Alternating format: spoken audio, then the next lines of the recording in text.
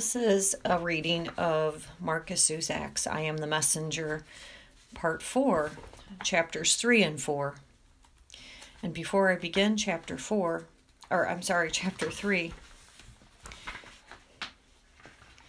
I just want to revisit really quickly the idea that as Chapter 2 of Part 4 ended, Ed Kennedy revisited the cards that he has received up to this point. He takes them out of the drawer. The stone from the Tatupu family is there. He goes through the cards, reading them all, and he has fatigue. He says at the end of Chapter 2, though the fatigue in my eyes makes the words swap and turn and juggle, I feel eroded. And then he talks about dreaming. He says, in moments of awakeness, I remember the diamonds, relive the clubs, and even smile about the spades. And that is the order in which he received messages. The first part was diamonds, the second clubs, and then spades, and now part 4 is hearts. But he says he worries about the hearts. He doesn't want to sleep in case he dreams of them. So Chapter 2 does end, even though this part is the Ace of Hearts. I feel like the fatigue is mounting for Ed of all that he has done and what it's all going to come to the point that he is even afraid of sleeping because he's afraid almost of his dreams. So that's something to keep in mind as we continue on. This is Chapter 3 of Part 4 called The Casual Suit. Tradition can be a dirty word, especially around Christmas. Families all over the globe get together and enjoy each other's company for all of a few minutes. For an hour, they endure each other. After that, they just manage to stomach each other. I go over to Ma's place after an uneventful morning with Richie and Marv. All we did was eat leftovers from the night before and play a few games of annoyance. It wasn't the same without Audrey, and it didn't take long for us to pack up and for the other two to leave. The usual agreement with my family is for a 12 o'clock meeting time at Ma's place. My sisters are there with their kids and husbands, and Tommy's shown up with a stunning girl he's managed to pick up at university. This is Ingrid, he introduces her, and I must say, Ingrid is calendar worthy. She has long brown hair, a lovely tanned face, and a body I'd let myself dissolve in. Nice to meet you, she says. Lovely voice, too. I've heard a lot about you, Ed. She's lying, of course, and I decide not to go along with it. This year I simply don't have the strength. I say, no, you haven't, Ingrid, but I remain pleasant as I say it. I'm almost shy. She's too beautiful to get annoyed with. Beautiful girls get away with murder. Oh, you're here, says Ma when she sees me. Merry Christmas, Ma, I shout excitedly, and I'm sure everyone picks up on the sarcasm in my voice. We eat, we give presents. I give Lee's and Catherine's kids 100 airplane rides and piggybacks, or at least until I can't stand up anymore. I also catch Tommy with his hands all over Ingrid in the lounge room, right near the famous cedar coffee table. Shit, sorry, and I back away from the room. Good luck to him. By 3:45, it's time to go and pick up Mila. I kiss my sisters, shake the hands of my brothers-in-law, and say a final goodbye to the kids. Last to get here, first to leave, says Ma, blowing out some cigarette smoke. She smokes a lot at Christmas. And he lives the closest, which nearly makes me throw my temper from my skin and hurl it at her. Cheating on Dad, I think. Insulting me at every turn. I want so much to verbally abuse this woman standing there in the kitchen, sucking in smoke and pouring it out from her lungs. Instead, I look right at her. I speak through the warm mist. The smoking makes you ugly, I say, and I walk out, leaving her stranded among the haze. On the front lawn as I leave, I'm called back twice, first by Tommy, then Ma. Tommy comes out and says, You doing all right, Ed? I walk back. I'm doing fine, Tommy. It's been a crazy year, but I'm doing fine. You? We sit on the front steps, which are half in shadow, half in the sun. As it happens, I sit in the darkness and Tommy sits in the light. Quite symbolic, really. It's the first time I've felt comfortable all day as my brother and I talk and answer each other's brief questions. University okay? Yeah, the marks have been good, better than I hoped. And Ingrid? There's a silence before we can't contain it anymore. It breaks between us and we both laugh. It feels very boyish, but I'm congratulating him and Tommy's congratulating himself. She's not bad, he says, and genuinely I tell my brother that I'm proud of him. And not for Ingrid. Ingrid means nothing in comparison to what I'm talking about. I say, good for you, Tommy. Plant my hand on his back and stand up. Good luck. As I walk down the steps, he says, I'll call you sometime. We'll get together. But again, I can't go along with it. I turn and speak with a quietness that surprises even me. I say, I doubt you will, Tommy. And it feels good. It feels nice to emerge from the lies. Tommy agrees. He says, you're right, Ed. We're still brothers, and who knows? Maybe one day I feel certain we'll get together and remember and tell and speak many things. Things bigger than University and Ingrid. Just not soon. For now, I walk across the lawn and say, bye, Tommy. Thanks for coming out. And I'm satisfied with just one thing. I'd wanted to stay on that porch with him until the sun shone bright on both of us, but I didn't. I stood up and walked down the steps. I'd rather chase the sun than wait for it. As Tommy goes in and I leave again, Ma comes out. Ed, she calls. I face her. She walks closer and says, Merry Christmas, all right? Same to you. Then I add, it's the person, Ma, not the place. If you left here, you'd have been the same anywhere else.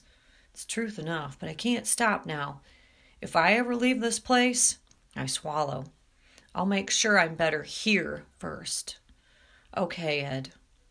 She's stunned, and I feel sorry for the woman standing on the front porch of a poor street in an ordinary town. That sounds fair. See you later, Ma. I'm gone. That had to be done. I drop in at home for a quick drink and go to Mila's. When I get there, she's waiting eagerly, wearing a light blue summer dress and holding a present. She also holds an excitement across her face. For you, Jimmy, she says, handing me the big flat box. I feel bad because I don't have a gift for her. I'm sorry, I begin to say, but she shuts me up quickly with a wave of her hand. It's enough that you came back for me, she says. Are you going to open it? No, I'll wait. And I offer the old lady my arm. She takes it and we leave her house, heading over to my place. I ask if we should get a cab, but she's happy to walk, and halfway there I'm not sure if she's going to make it. She coughs hard and struggles for air. I imagine myself having to carry her. She makes it, though, and I give her some wine and when we get there. Thank you, Jimmy, she says, but she sinks into the armchair and falls asleep almost straight away. As she remains there, I come back a few times to check she's still alive, but I can always hear her breathing. In the end, I sit in the lounge room with her as the day dies outside the window. When she wakes up, we eat turkey from last night and some bean salad. Marvelous, Jimmy, the old lady beams. Just marvelous. Her smile crackles. In normal circumstances, I'd prefer to shoot someone who uses the word marvelous, but it suits Mila down to the ground. She wipes her mouth and mutters, marvelous, several times, and I feel like Christmas is complete. Now, she slaps the arm of the chair. She seems much more alive now that she's slept a little. Will you open your present, Jimmy? I give in, of course. I go over to the gift-wrapped box and lift the lid. Inside is a casual black suit and an ocean blue shirt. It's probably the first and last suit anyone will ever buy me. You like? She asks. It's great. I fall in love with it instantly, despite knowing I'll rarely, if ever, get a chance to wear it. Put it on, Jimmy. I'm going, I say. I'm going. And once I've disappeared to the bedroom to put it on, I find an old pair of black shoes to match. The suit doesn't have big shoulders, which is a relief. I'm excited to get back out there to show her, but when I come out, Mila's asleep again. So I sit in the suit. When she wakes up, the old lady says, Oh, that's a nice suit, Jimmy. She even touches it to feel the fabric. Where'd you get it from? I stand a moment confused before realizing that she's completely forgotten. I give the old lady a kiss on the cheek. A beautiful woman gave it to me, I say. The old lady's marvelous. That's lovely, she says. It is, I agree. She's right. After we've had coffee, I call a cab and go home with her. The driver's actually Simon, the boyfriend, earning some double time on Christmas Day. Before I take Mila inside, I ask him to wait. It's laziness, I know, but I've got the money today and I can afford the trip home. Well, thanks again, Jimmy, Mila says, and she walks shakily to the kitchen. She's so frail, yet so beautiful. It's been a great day, she tells me, and I can't help but agree. It has. It hits me that all along I thought I was doing this old lady a favor by spending Christmas Day with her. Walking out again in my casual black suit, I realize it's the opposite. I'm the privileged one, and the old lady will always be marvelous. Back home? The boyfriend asks me when I return to the cab. Yes, please.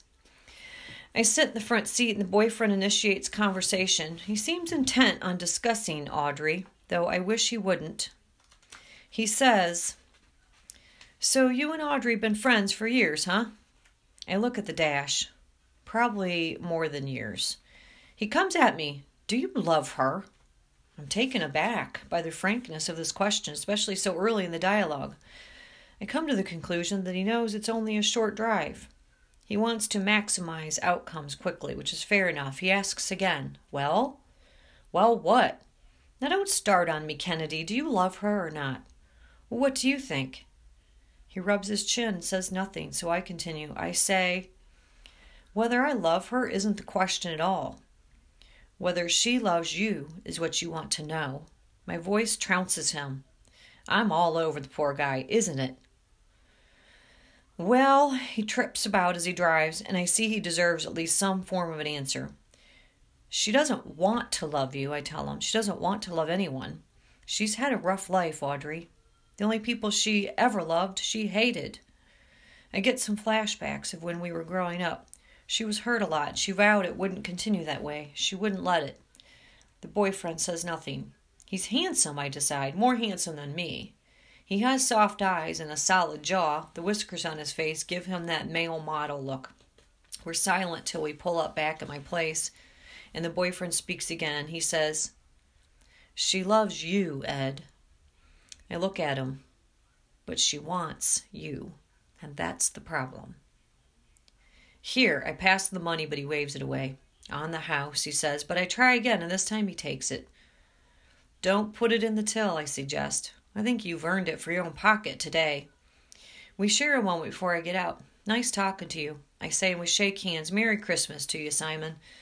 I guess he's Simon now, not the boyfriend. Once inside, I sleep on the couch in my casual black suit and the ocean blue shirt. Merry Christmas, Ed. Chapter 4, To Feel the Fear. I work on Boxing Day and visit Bernie at the Bell Street Cinema the next day. Ed Kennedy, he cries out when I get there. Back for more, eh? No, I tell him I need your help, Bernie. Immediately comes closer and asks, what can I do for you? Well, you know your movies, right? Of course you can watch anything you... Shh, just tell me, Bernie. Tell me everything you know about these titles. I pull out the Ace of Hearts, although I could easily recite them without it. The Suitcase, Cat Ballou, and Roman Holiday. Bernie clicks into business straight away. Roman Holiday, I have, but the other two I don't. He inundates me with facts. Roman Holiday is widely considered one of the best movies starring Gregory Peck. Made in 1953 and directed by William Wyler of Ben-Hur fame. It was filmed with breathtaking beauty in Rome and was famous for the glorious performance of Audrey Hepburn, who Peck insisted have equal billing. He claimed that if she didn't, he would be a laughingstock. Such was the strength of her performance. This was backed up when she pocketed an Oscar for her troubles. He talks on at a very fast pace, but I rewind to one word that Bernie has spoken. Audrey, I think. Audrey, I say. Yes? He looks at me, disoriented by my ignorance. Yes, Audrey Hepburn. She was absolutely No, don't say marvelous, I beg. That word belongs to Mila. Audrey Hepburn, I almost shout. What can you tell me about the other two? Well, I've got a catalog, Bernie explains. It's even bigger than the one I showed you last time. It contains just about every movie ever released. Actors, directors, cinematographers, soundtracks, musical scores, the lot. He brings back the thick book and offers it to me. First up, Cat Ballou. I read aloud as soon as I find the page. Starring Lee Marvin in one of his most famous roles. I stop because I found it. I go back and read the name again. Lee Marvin. Now I move on to the suitcase. As soon as I find it, I read the cast list and the director. The director of the suitcase is someone called Pablo Sanchez. He and Richie share the same last name. And I have my 3 addresses: Richie, Marv, Audrey. There's an express exhilaration that is quickly replaced by anxiety. I hope the messages are good, I think, but something tells me this won't be easy. There must be good reason these 3 were left to last. As well as being my friends, they'll also be the most challenging messages I have to deliver. I can feel it. I hold the card and drop the catalog book to the counter. Bernie's concerned. What is it, Ed? I look at him and say, wish me luck, Bernie. Wish me the heart to get through this. He does. Still holding the card, I walked out into the street. Outside, I meet the darkness and uncertainty of what will come next. I feel the fear, but I walk fast toward it. The smell of street struggles to get its hands on me, but I shrug it off and walk on. Each time a shudder makes its way to my arm and legs. I walk harder, deciding if Audrey needs me and Richie and Marv, I have to hurry. Fear is in the street. Fear is the street. Fear is every step. The darkness grows heavier on the road and I begin to run. My first instinct tells me to go straight to Audrey's. I want to make it there as fast as possible to ease whatever problem she has. I don't even dare to contemplate the fact that I might need to perform something unpleasant. Just get there, I tell myself, but then it's another instinct that takes control. I walk on, but pull the card up and hold it in front of my eyes. I check the order. Richie, Marv, Audrey. A strong feeling reaches out in front of me and drags with it a knowledge that I have to go in order. Audrey's last for a reason, and I know it. First up's Richie. Yes, I agree with my thoughts, and I keep walking hard. I make my way to Richie's place on Bridge Street. I work out the quickest way there, and my feet move further and faster. Am I hurrying so I can make it quicker to Audrey? I ask, but I give no answer. I focus on Richie. A vision of his face comes to me as I pass under the branches of a tree. I brush through the leaves and wipe him from my sight, hearing his voice and the constant remarks during cards. I remember his Christmas joy at Marv's kiss with the doorman. Richie, I wonder, what message do I deliver to Richie? I'm clearly there now. The corner of Bridge Street is up ahead. My pulse goes into spasm and gains momentum. As I round the bend, I see Richie's place, and immediately a question of shock stands beside me and breathes at my face. I see the lights in Richie's kitchen and in the lounge room, but my path is distracted by one thought. It refuses to leave. What do I do now? It asks me. Every other place was relatively easy because I didn't really know the people, excluding Ma. And when I was sitting in that Italian restaurant, I had no idea I was waiting for her.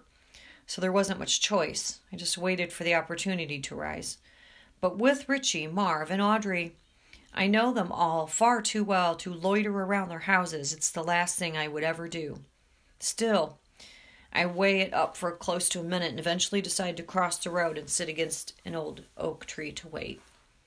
I'm there nearly an hour, and to be perfectly honest, not a whole lot's happening. I notice that Richie's folks are home from their holiday. I saw his ma doing the dishes. It's getting late. Soon it's only their kitchen that's lit up. House lights across the whole street are being cut down at the knees, and all that's left are the street lights. In the Sanchez house, a lone figure has walked in and sits at the kitchen table. I know without question that it's Richie. For a moment I consider going in, but before I get a chance to rise to my feet, I hear some people moving in my direction from down the street. Soon there are 2 men standing above me. They're eating pies. One of them looks down and speaks at me. He looks at me with a kind of familiar, indifferent disdain and says, "We were told we might find you here, Ed." He shakes his head and throws down a pie, obviously bought from a local service station. As it drops to the ground, he says, "You're a dead-set shocker, aren't you?" I look up, completely lost for words. "Well, Ed?" It's the other one talking now, and as ludicrous as it sounds, it's actually quite hard to recognize them without their balaclavas. Daryl? I ask. Yes. Keith? Correct. Daryl sits down now and gives me the pie. For old time's sake, he explains. Right. I reply, still in shock. Thanks. Memories of their last visit start to hurry me. Crowded thoughts of blood, words, and the dirty kitchen floor. I have to ask it. You're not going to... It's still a little hard to speak. What? Says Keith this time, sitting at my other side. Learn or lean on you a little? Well, I say yes. In an act of good faith, Daryl opens the plastic wrapper of my pie and hands it back to me. Oh no, Ed. No touch-ups today. Nothing of the sort. He allows a nostalgic laugh to exit his lips. He makes it sound like we're old war buddies or something. Mind you, if you get smart on us... He gets comfortable on the ground. He has pale skin and a face infested with fight scars, but he somehow still manages to be handsome.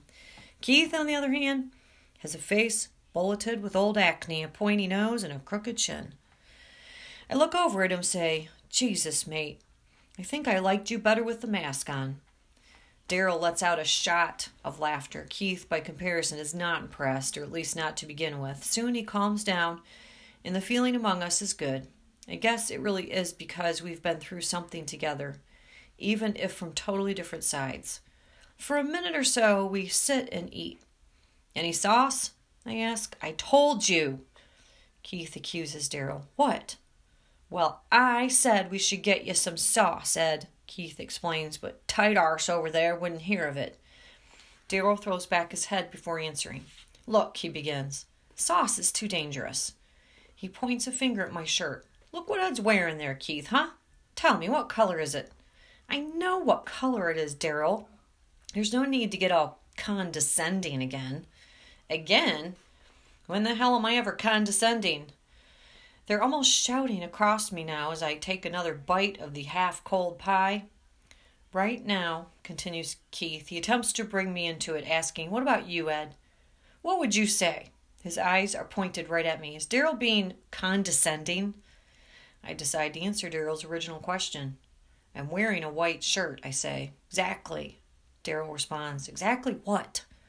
Exactly, Keith. It is simply far too dangerous for Ed to even contemplate eating that pie with sauce. His tone is definitely condescending now. It'll drip off, land on that lovely white shirt. The poor bastard will end up having to wash the bloody thing. We don't want that now, do we? It's not going to kill him to wash it. Keith's particularly vehement on this point. He can put a load on while he's washing that shit-heap dog of his. That'll take at least a few hours or so. Now, there's no need to bring the doorman into it, I protest. He hasn't done anything. Exactly, Daryl agrees. That was uncalled for, Keith. Keith cools down a moment and admits it. His head drops. I know. He even apologizes. Sorry, Ed. And I can tell that this time they've been ordered to be on their best behavior toward me. That's probably why they're having double the arguments with each other. They go on a while longer, till they've both apologized, and for a while we talk among the night that has dripped upon us with silence. We're all quite happy, with Daryl telling jokes about men walking into bars, women with shotguns, and then wives, sisters, and brothers who would all sleep with the milkman for $1 million. Yes, we're all quite happy until the light goes off in Richie's kitchen. That's when I stand up and say, great. I turn to the two best arguers I've ever met and tell them I've missed my chance. They seem unconcerned. Your chance at what? Daryl asks. You know. I tell him, but he only shakes his head. He says, no, Ed. As a matter of fact, I don't. I only know that this is your next message, and you still don't seem to be thinking clearly about what you're supposed to be doing. His voice is so casual, but so heavy with something else. Truth, I think. That's what the voice weighs in with. He's right. I really don't know what I'm doing. I'm still guessing as I stand here hoping that the answers will simply come. Daryl and Keith stand up next to me under the oak. It's Keith who deals the last questions from my left side. He feeds the words into my ears with a coarse, gentle, knowing voice. Close, so close to me, he says, what are you even doing here, Ed? The words loom nearer still and crawl into my ear. Why are you standing here waiting? You should know what to do. He rests a moment before delivering the final deluge of words. They enter me like a flood. Richie's one of your best friends, Ed. You don't need to think about anything, or wait, or decide what to do. You know already, without any question or doubt, don't you? He repeats it now. Don't you, Ed? I stagger back and slide down the tree where I was sitting. The two figures still stand looking at the house. My voice trips forward, landing on the ground at their feet. You know what to do, I think. Yes, I answer, I know. Visions tear me up. There are pieces of me on the ground. Keith and Daryl walk off. Hooray, says one of them, but I don't know which. I want to stand up and chase them and ask them and beg them to tell me who's behind this and why, but I can't. All I'm able to do is sit there and collect the shredded pieces of everything I just saw. I saw Richie. I saw myself. Now, with the tree above me, I attempt to deny it and stand up, but my stomach drops and I sit down again. I'm sorry, Richie, I whisper, but I have to. If my stomach was a color, I think it would be black, like tonight. And I steady myself and begin what feels like an endless walk home. When I get there, I do the dishes. They're piled up on the sink. And the last thing I wash is a clear, flat knife. It reflects the kitchen light, and I catch my own face lukewarm inside the metal. I'm oval and distorted. I'm cut off at the edges. The last things I see are the words I need to speak with Richie. At that, I place the knife on the rack, on top of the mountain of clean dishes. It slips and clangs to the floor, then spins like a clock hand. My face appears in it 3 times as it circles the room. First time, I see Richie in my eyes. Then I see Marv. Then Audrey. I pick it up and hold it in my hand. I wish I could hold up that knife and tear open the world. I'd slice it open and climb through to the next one. In bed, I cling to that thought. There are 3 cards in my drawer and 1 in my hand. As sleep stands above me, I gently press my finger to the edge of the Ace of Hearts. The card is cool and sharp. I hear a clock ticking. Everything watches impatiently. And so that is the end of chapter 4, which is a bit of a cliffhanger because we don't have an answer about what Ed's message was supposed to be to Richie. And it is probably coming up in the next chapter that is called Richie's Sin. So to be continued. Until next time.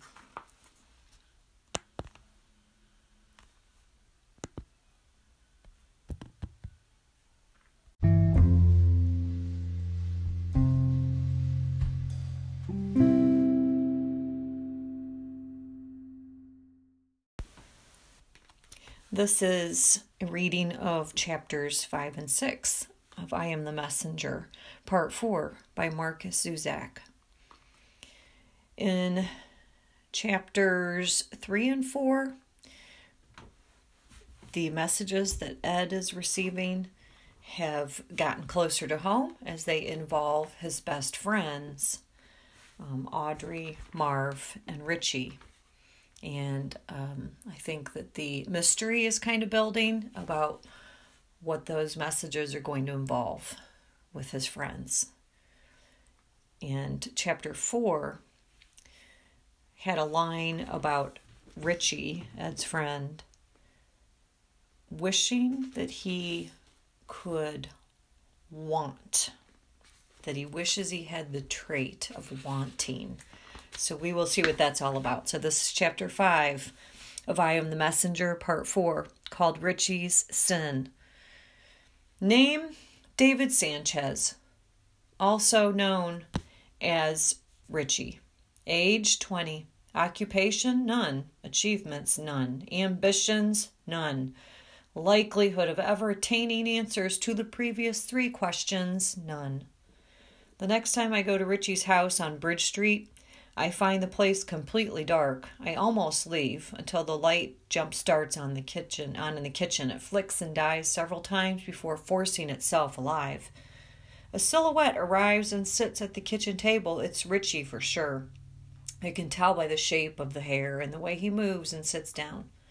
When I move closer, I discover he's listening to the radio. It's mostly talk back with a few songs thrown in. Faintly, I hear it. I hide myself as close as I can without being caught out and listen. The voices from the radio blur and reach out, words like arms that land and rest heavily on Richie's shoulders. I imagine the whole scene of the kitchen. A toaster with crumbs around it, half-dirty oven, white but fading Laminex, the red plastic-covered chairs with holes picked in them, cheap lino floor, and Richie. I try to imagine his face as he sits there listening. I remember Christmas Eve and Richie's words, "I don't feel like going home tonight." I see the eyes that drag themselves toward me, and I see now that anything would be better than sitting alone in his kitchen. With Richie, it's always hard to imagine a pained look on his face because of his relaxed manner. I saw a glimpse that Christmas Eve, though, and I revisit it again now. I also imagine his hands. They sit on the kitchen table, wrapped together, gently moving and pushing down. They're half pale and frustrated. They have nothing to do. The light smothers him. He sits there for nearly an hour, and the radio seems to fade out more than anything else. When I look to the window, he's resting his head on the kitchen table, sleeping. The radio's up there, too, next to him. I walk away. I can't help it. I know I'm supposed to go in there, but tonight doesn't feel quite right. I walk home without looking back. We play cards the next 2 nights. Once at Marv's and once at my place. And at my place, the doorman comes and sits under the table. I pat him with my feet and study Richie all night. The previous night, when I stood outside his house, the same thing happened. He woke up, entered the kitchen, and listened to the radio. The Hendrix tattoo stares at me as Richie throws down the Queen of Spades and wrecks me. "Thanks a lot," I tell him. "Sorry, Ed." His existence consists of these late, lonesome nights, waking up at 10:30 in the morning, being up at the pub by 12, and across at the betting shop by 1. Add to that the odd, dole check, playing a card game or 2, and that's it. There's a lot of laughter at my place because Audrey's telling the story of a friend of hers who's been looking for a job in the city. She went through one of those recruiting agencies, and they have a policy of giving people a small alarm clock when they get a job. When she got the position, she turned up on the same day to thank the people who hired her and forgot about the clock. She left it on the counter in the main office when she left. The clock was sitting there in the box, ticking. "See? No one wants to touch it," Audrey explains. "They think it's a bomb." She throws down a card. They call the head honcho of the company, and he practically shits himself because he's probably getting it off with one of his secretaries, and his wife's finally got the better of him for it. She lets her words pause to keep us listening. Anyway, they evacuated the whole building, called the bomb squad, the police, the lot. The bomb squad arrives and opens the box when it starts ringing. Audrey shakes her head. She got fired before she even started. When the story ends, I watch Richie. I want to move on him. I want to make him uncomfortable, to rip him from where he is and put him in his kitchen at 1 a.m. If I can achieve that somehow, I might see a longer version of what he looks like and how he feels. It's just a matter of timing. The time comes half an hour later when he suggests we play cards at his place in a few days' time. "About 8?" he asks. When we've all agreed and are about to say goodbye, I say, "And maybe you can show me what radio station you've got there." I forced myself to be brutal and calculated. The late show must be excellent. He looks at me. "What are you talking about, Ed?" "Nothing," I say, and leave it at that because I've seen the look on his face again now, and I know what it is. I know exactly how Richie looks and feels when he sits there in the paralyzed kitchen light. I go into the blackness of his eyes and find him somewhere far inside, searching through a maze of anonymous, empty avenues. He's walking alone. The streets shift and turn around him, but never does he change step or mood. "It's waiting for me," he says as I take my place next to him deep inside. I have to ask, what is, Richie? At first, he only continues walking. Only when I look down at our feet do I realize that we're actually going nowhere. It's the world that moves. The streets, the air, and the dark patches of inner sky. Richie and I are still. It's out there, I imagine him saying, somewhere. He walks with more purpose now. It wants me to come for it. It wants me to take it. Everything stops now. I see it so clearly in Richie's eyes. Inside them, where we stand, I say, "What's waiting, Richie?" But I know. Without question, I know. I only hope he can find it. When everyone's left, I share another coffee with the doorman. After about half an hour, we're interrupted by a knock at the door. Richie, I think. Doorman seems to nod in agreement, and as I walk over and open it, "Hey, Richie," I greet him. "You forgot something?" "No." I let him in and we sit at the kitchen table. "Coffee?" "No." "Tea?" "No." "Beer?"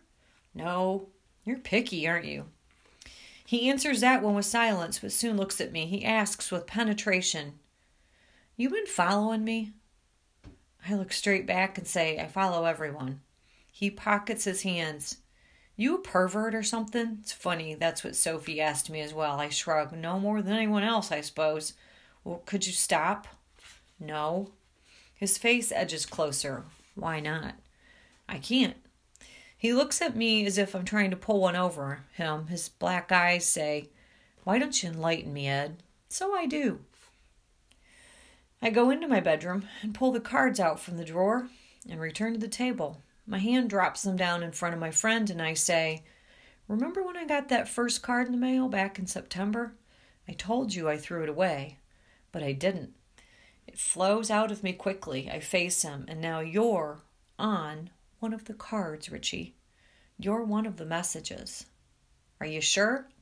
He attempts to point out that it might be a mistake, but I hear nothing of it. I only shake my head and feel some sweat gather under my arms. "It's you," I tell him. "But why?" Richie's pleading with me, but I don't let it get in the way. I can't let him slink off to that darkness place inside him where his pride is strewn all over the floor in some hidden room. In the end, I talk, completely devoid of emotion.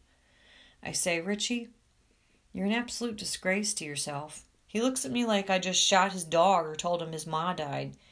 He sits in that kitchen every night, no matter what the voices on the radio say. The words are always the same. They're the words I just spoke, and we both know it. Richie stares at the table. I stare over his shoulder. We both pore over what was just said. Richie sits there like an injury. This goes on for a long time until a certain smell arrives. The doorman walks in. "You're a good friend, Ed," Richie finally says, and returns to his usual easygoing expression. He fights to keep it there. "And you," he says to the doorman, "smell like the sewer." He stands up and leaves. The words repeat themselves around me as the Kawasaki starts up and meanders down the dark, motionless street. "That was a bit harsh, Ed," the doorman says. We stand a while in mutual silence. The next night, I'm there again, outside Richie's. Something tells me I can't relent on him. The figure of him becomes visible in the kitchen, but this time he comes out the front door with the radio in one hand and a bottle in the other. His feet fall and his voice calls out to me. "Hey, Ed." I step out. He says, "Let's go to the river." The river runs past town, and we sit there having walked from Richie's place. We hand the bottle back and forth. The radio talks quietly. "You know, Ed," Richie says after a while, "I used to think I had that chronic fatigue syndrome." He stops like he's forgotten what he's going to say. "And?" I ask. "What?" "Chronic fatigue." "Oh, yeah," he regathers. "Yeah, I thought I had it, but then I realized that in actual fact I just happen to be one of the laziest bastards on earth. It's quite funny, really." "Well, you're not the only one." "But most people have jobs, Ed. Even Marv's got a job. Even you've got one." "What do you mean, even me?" "Well, you're not the most motivated person I know, you know." "I admit it." "That's pretty accurate." I swig. "And I wouldn't call driving a taxi a real job." "What would you call it?" Richie asks. I think a while before speaking. "An excuse?" Richie says nothing because he knows I'm right. We drink on and the river rushes by. It's been a good hour now. Richie stands up and walks into the river. The water rises above his knees. He says, "This is what our lives are, Ed." He's picked up on the idea of things rushing past us. I'm 20 years old, and the Hendrix Pryor tattoo winks at me under the moonlight. Look at me. There isn't a thing I want to do. It's impeccable how brutal the truth can be at times. You can only admire it.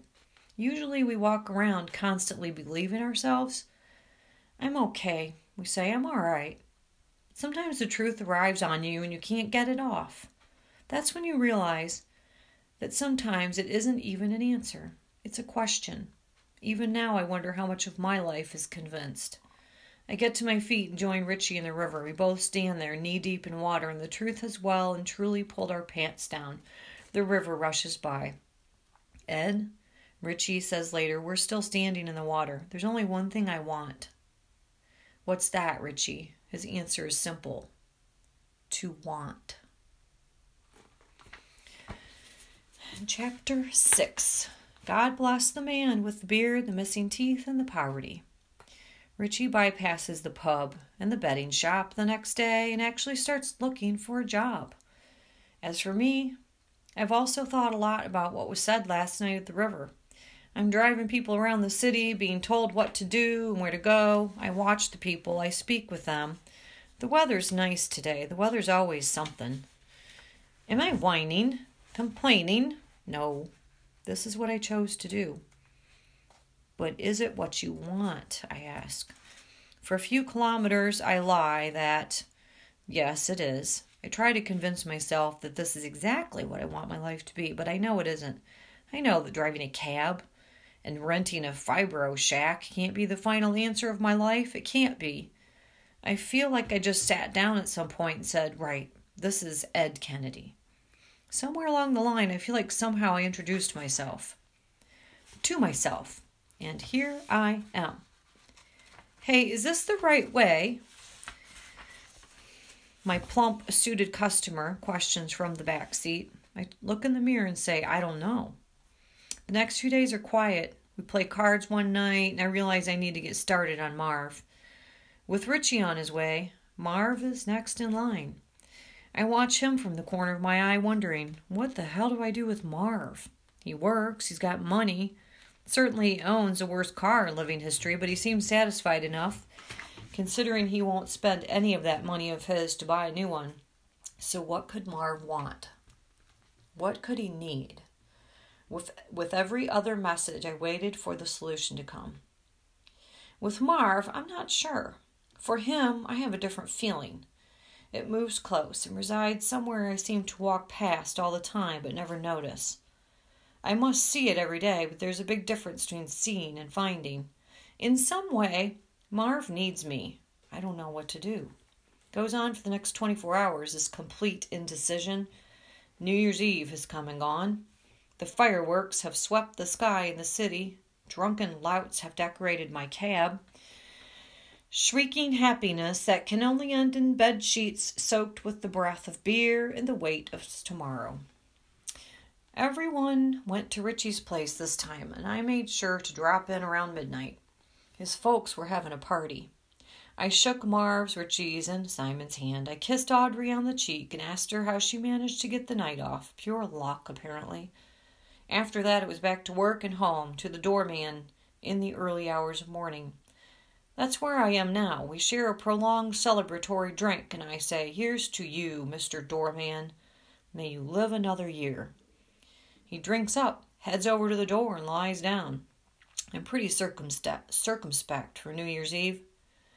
I guess I'm not really in the mood for celebrating this year.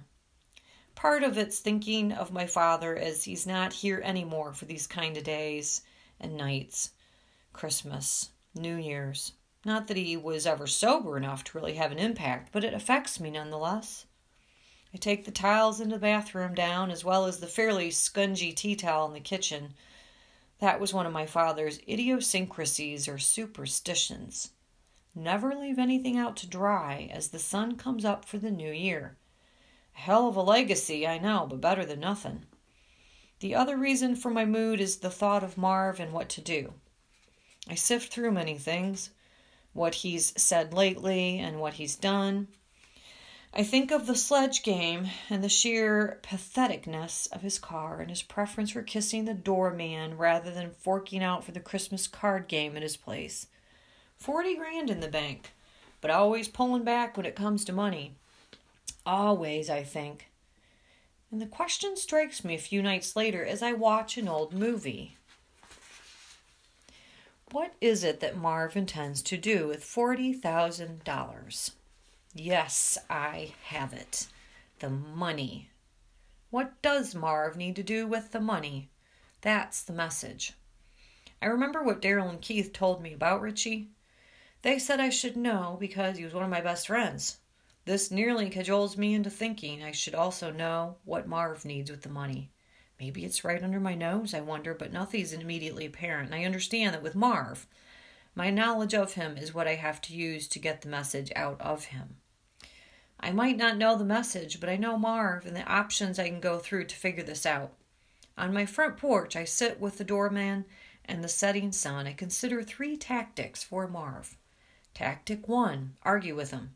This could be done quite easily by bringing up the subject of his car and why he refuses to buy a new one. The danger here is that Marv could become so heated that he'll just storm out of the room and I won't learn anything. This would be nothing short of disastrous.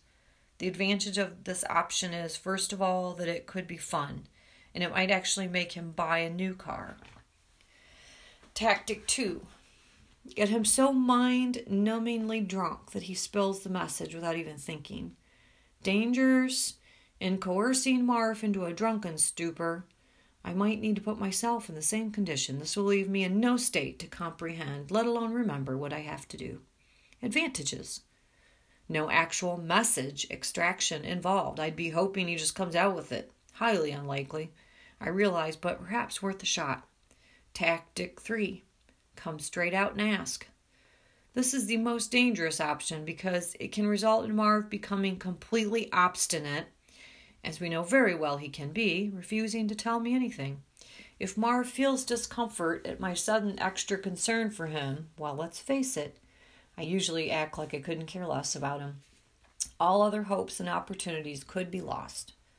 The advantages are that it's honest up front and considerably low maintenance. It either works or it doesn't, largely depending on timing. What tactic do I pursue first? It's a difficult question, and only when I've turned it over several times do I find the right answer. The unthinkable happens. A 4th Avenue stretches out and places itself in my hand. Where? The supermarket. When? Thursday night. How? Like this. I walk in and buy a good fortnight's worth of groceries and come out struggling with my bags. They're already cutting into my hands as I walk out the door, so I put them down for vital repositioning. An old homeless man confronts me quietly with his beard, his missing teeth, and his poverty. His expression bleeds. He begs me timidly if I might have some change to spare. He speaks with humility on his lips. As soon as he said it, his eyes buckle to the ground with shame. He's broken me, but doesn't know it till he finds me searching my jacket for my wallet. At that exact moment, as my fingers feel for the money, the answer comes to me. It falls down at my feet, staring up. Of course! The inner voice rises up and reports the answer in an instant, perfect thought. I even speak it to believe it, to remember it. Ask him for money. I mouth the words barely loud enough for my own ears to pick them up and put them back inside me. Sorry? The man asked, still in his quiet, humble voice. Ask him for money, I say again, but this time I speak it louder. I can't contain myself. Out of habit, the old man says, I'm sorry, sir. His expression sags. I'm sorry to be asking you for change. I've pulled a $5 note from my pocket and I hand it to him. He holds it like it's biblical. It must be rare for him to be given notes. God bless you. He looks mesmerized with the money as I pick up my bags again. No, I answer, God bless you. And I make my way home. The bags slice through my hands, but I don't mind. No, I don't mind at all. And that is the end of chapter 6. So Ed comes up with the grand idea in trying to figure out how to determine exactly what his message is supposed to be for Marv, he kind of comes up with a eureka moment to ask him to borrow money because he does know that Marv has $40,000 saved up. And he doesn't know why. And it suddenly occurs to him that maybe there's the mystery to Marv. So that is the end of chapter 6.